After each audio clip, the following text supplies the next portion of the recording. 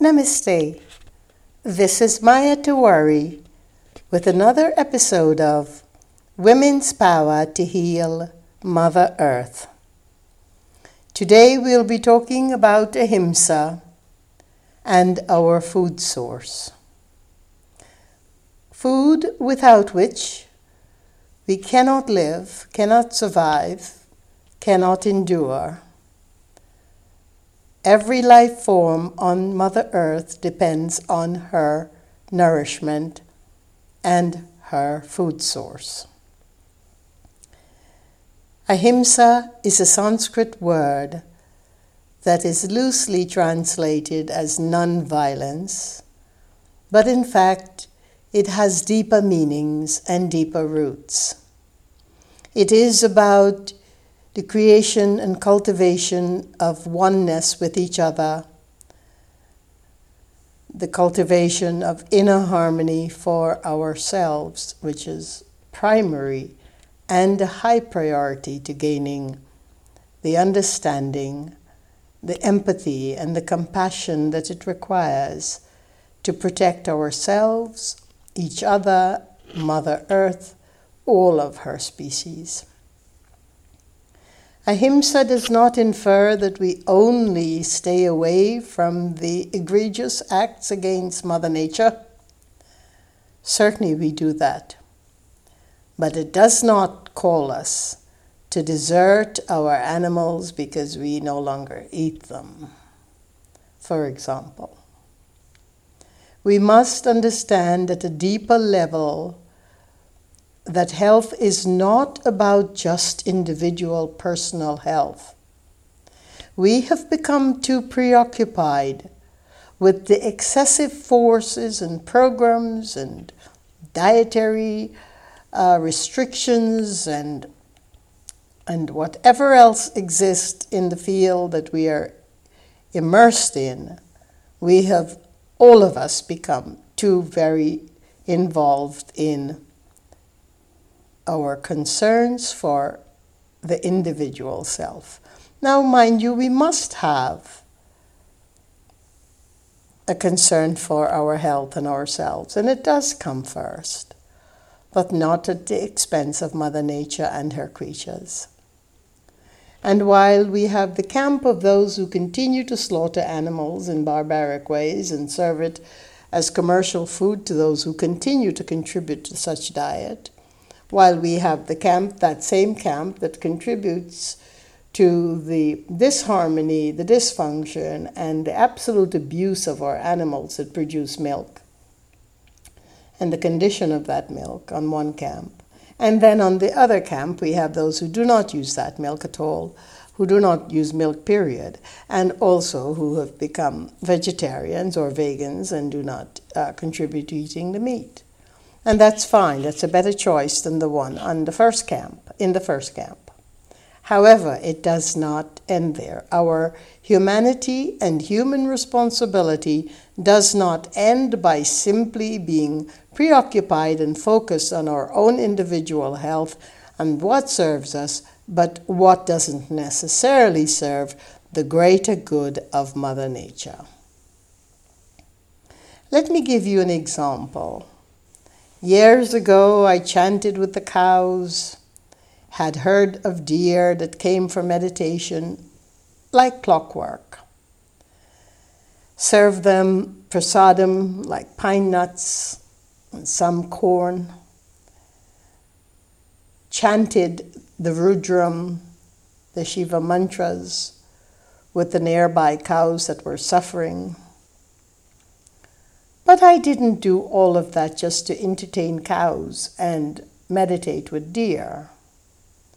I did it because the cows were suffering and they needed help, a resonant field of help, of assistance. In fact, what cows need more than anything, because I've experienced this when I grew up in the village in Guyana with really about 500 people that were the citizens of that village. We had cows abounding, beautiful lands of green and pastures, wonderful natural food farmers who loved the land, protected it. No GMOs, no pesticide sprays.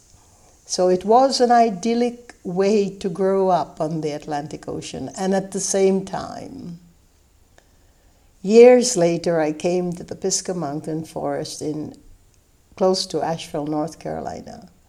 And there it was that I set up the compound for the Wise Earth School, and we began to do the work of healing. And it included the vicinal community of cows and deer and horses and people.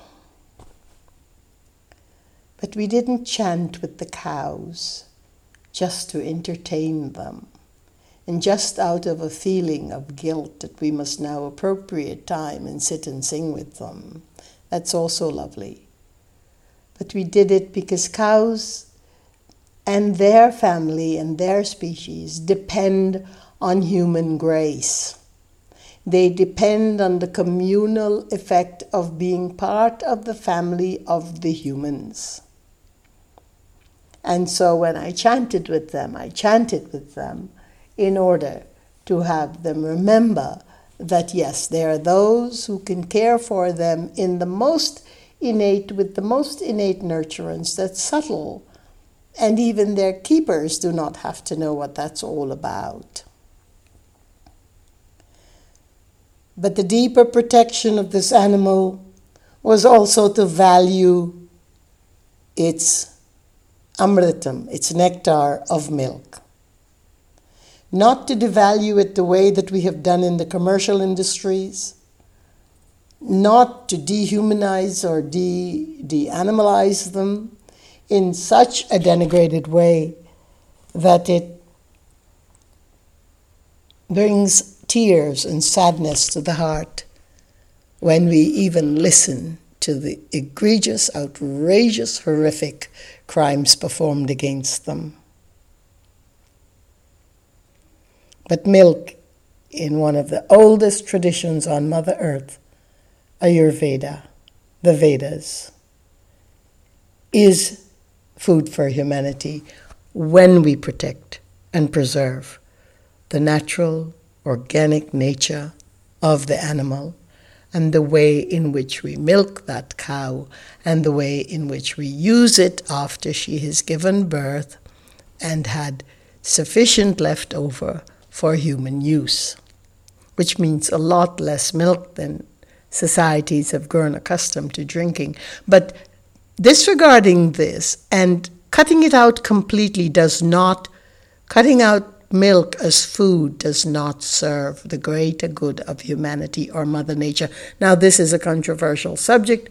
Unfortunately, it became a controversial subject because of so many food movements that feel that they know better. But giving up what she gives us, what is called amritam, meaning the nectar, what supplies and feeds and coats and armor our vital tissue called dhatus, when it is in pure nature, when it is collected from pure heart, when it's collected by wonderful, beneficent husbandry of the cows, rather than the horrific ways in which we have farmed them. That food, that milk, and not everyone can assimilate milk. That is true. There are cultures that could not assimilate milk, but those are the exception. We're talking about the general populations of the world.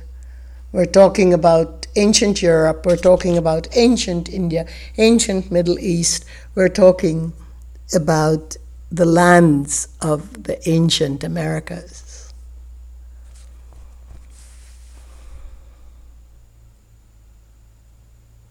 This is very important that you digest this, because I am not here to sell anything. I have never, in the 35 years of my work in holistic health and Vedanta and the Vedic education, ever produced a product, except education. I have run a non-profit organization, and we get by with what we do, but we have never been in it for the commercial value. Have not even sold herbs. nor any of the consultancies that I have personally given to thousands of women in particular as I tour this world. So my investment in this talk has much more to do with the wisdom of nature and what nature is calling us to produce for her than it has to do with battling and combating the various elements that feel that they have scientific proof that milk is not for the human system. And of course, those who contribute to a certain food movement or many food movements that have annihilated food as part of the diet. One, because it is the way in which the cow is treated, but more importantly, the underlying reason is not just that. It is that they disavow milk as food, and that's the point to which I speak. I'm not trying to convince you either. If you believe that, you believe that. That is your system to believe. I remember someone asking me not so long ago in an audience that, what if I don't believe in reincarnation? What then? How can you prove that to me? And my answer, as I answer to you, those of you who do not contribute to milk as food, is the same. And it would be, there are many more lifetimes to figure it out. Don't worry about it right now. It sounds like a patronizing answer, but it truly is not. There's nothing patronizing about me. I am a soothsayer. I speak truth. I speak truth to the great number of years that I have made incredible sacrifices in order to serve the purpose of the work that I have taken to in this birth. And those sacrifices are called yajna. That's the puja of life. There's the challenges, not normal challenges I might add, that I have had to walk through, because the more darkness that is foisted upon the journey, the more light we must seek. And so that be the detail of my own journey, and from that point I say to you, I say to all of us, that the luxury, the excess and luxury of having to say, I don't eat soya because soya is genetically modified. I don't drink milk because the milk is abused, or milk is not human food. I don't eat the meat because the animal is slaughtered. That's fine. I appreciate all of it. But please remember, you're privileged enough to come from the point of excessive nourishment, from the point of the privileged, from the point in many cases of elitism, where we can say, it's not good for me. Everything that group of people do without so much as cognizing that they are doing this comes from a place of my health comes first.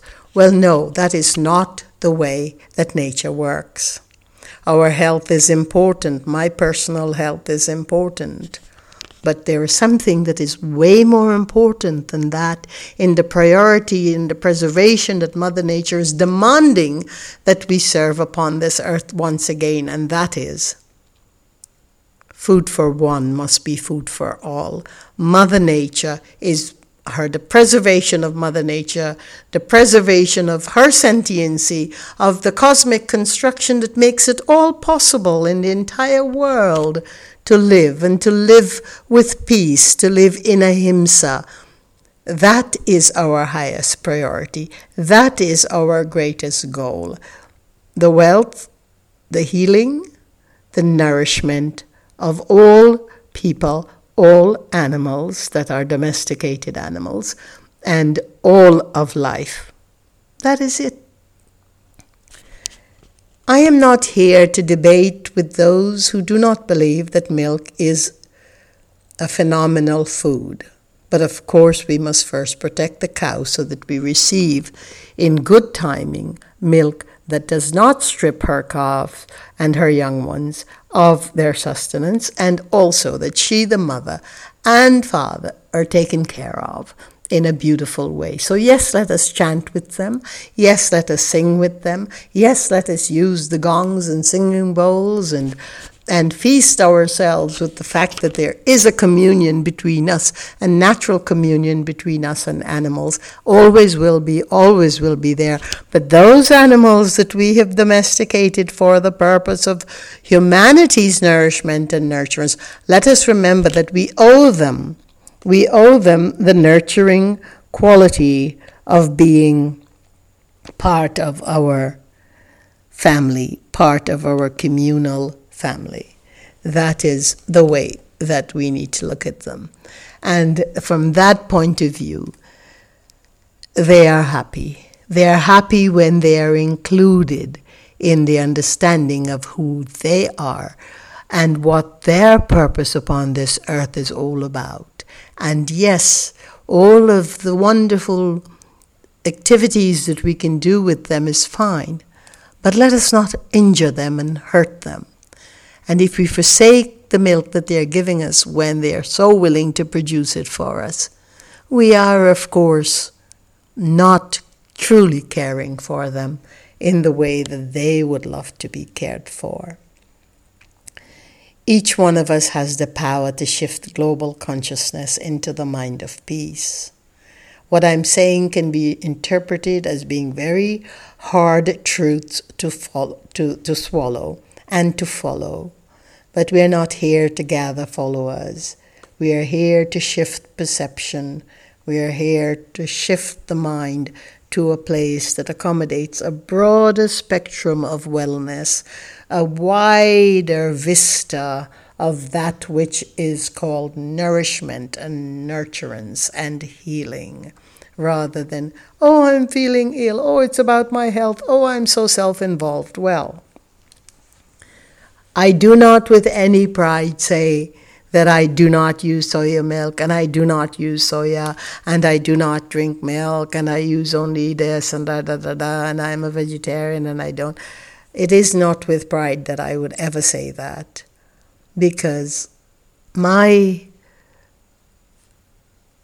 place in this universe is to mourn for the devaluation of that beautiful, beautiful legume called soya, of that beautiful golden crop called corn, of that beautiful, amazing food that is so naturally cooling to the human system called wheat or spelt or kamut, that have all been manipulated and hybrided and trashed to the point where we can no longer use them.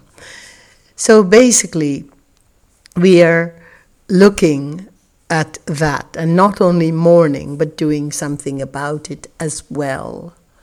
I do not exclude these foods because they have been tampered with, but I am very much, in a way, discerning about how I use them or what I use and knowing what I know about them. And so it's so vital, really, that we take all of these things into consideration. And rather than just choose from the privilege, abundance that is there for us to use, and pulverize all the seeds because we're all attempting to make milk while we're so against milk as food, let us stop and consider the amount of electrocution energy that we're putting into our food, trying to recreate what once was such a natural, salubrious part of our food, our diet, our life. And remember this: if you have any questions about what I am trying to say to you, remember, go to the poor areas of your community and start talking to those people. Ask them why they eat what they eat. See what their economic reality is about and why it is so much easier for them to buy the cheap hamburger that they can afford rather than the excessively priced so-called food movement food that you're contributing to. I speak passionately because this is very, very important to me. That while it is necessary for us to feel the sadness of the animals around us and humanity that is so poor and suffering, it is also necessary for us to have the proper discernment to understand that we are part of nature, part of each other, and we cannot live for ourselves. This is Maya Tiwari, wishing you a wonderful day. Peace be your journey. Thank you.